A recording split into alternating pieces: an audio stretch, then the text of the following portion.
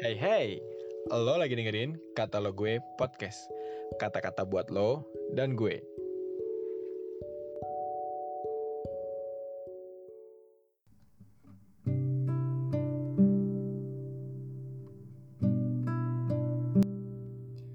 Halo, shalom semuanya. Hari ini Sabtu 28 Oktober 2023. Kita akan membacakan renungan yang diambil dari Markus 16 ayat 15 sampai 20. Yang diberi judul Tanda-tanda yang menyertai orang percaya.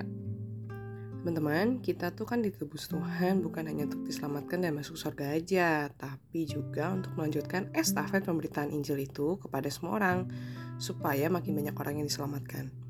Karena itu tugas pemberitaan Injil bukanlah semata tugas seorang pendeta atau pemimpin gereja aja, tapi juga tugas seluruh murid Kristus apapun posisinya di dalam struktur gereja.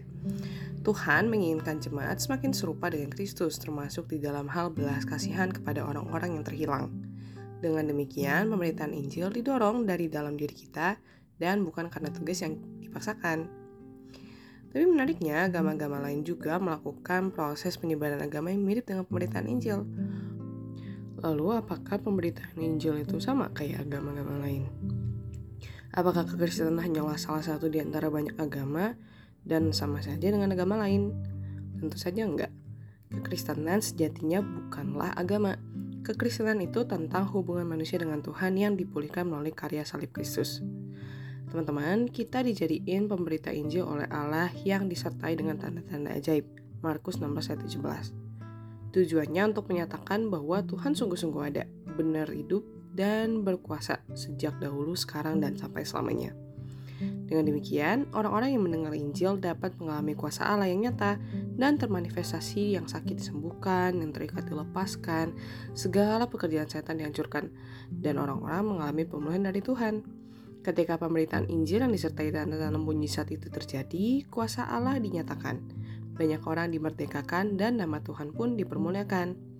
Teman-teman, mari yuk kita jadi saksinya. Jangan menahan lidah dan mulut kita untuk memberitakan Injil. Penyertaannya sempurna ketika kita mengerjakannya. Dan Tuhan gak pernah mempermalukan umatnya. Bahkan kuasa Allah akan dinyatakan melalui pemberitaan Injil yang kita lakukan. Selamat Hari Sumpah Pemuda. Tuhan Yesus memberkati.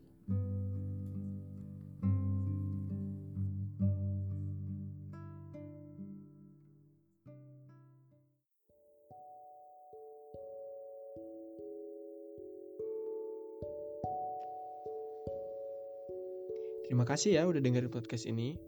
Jangan lupa di follow dan juga di share ke teman-teman yang lain ya.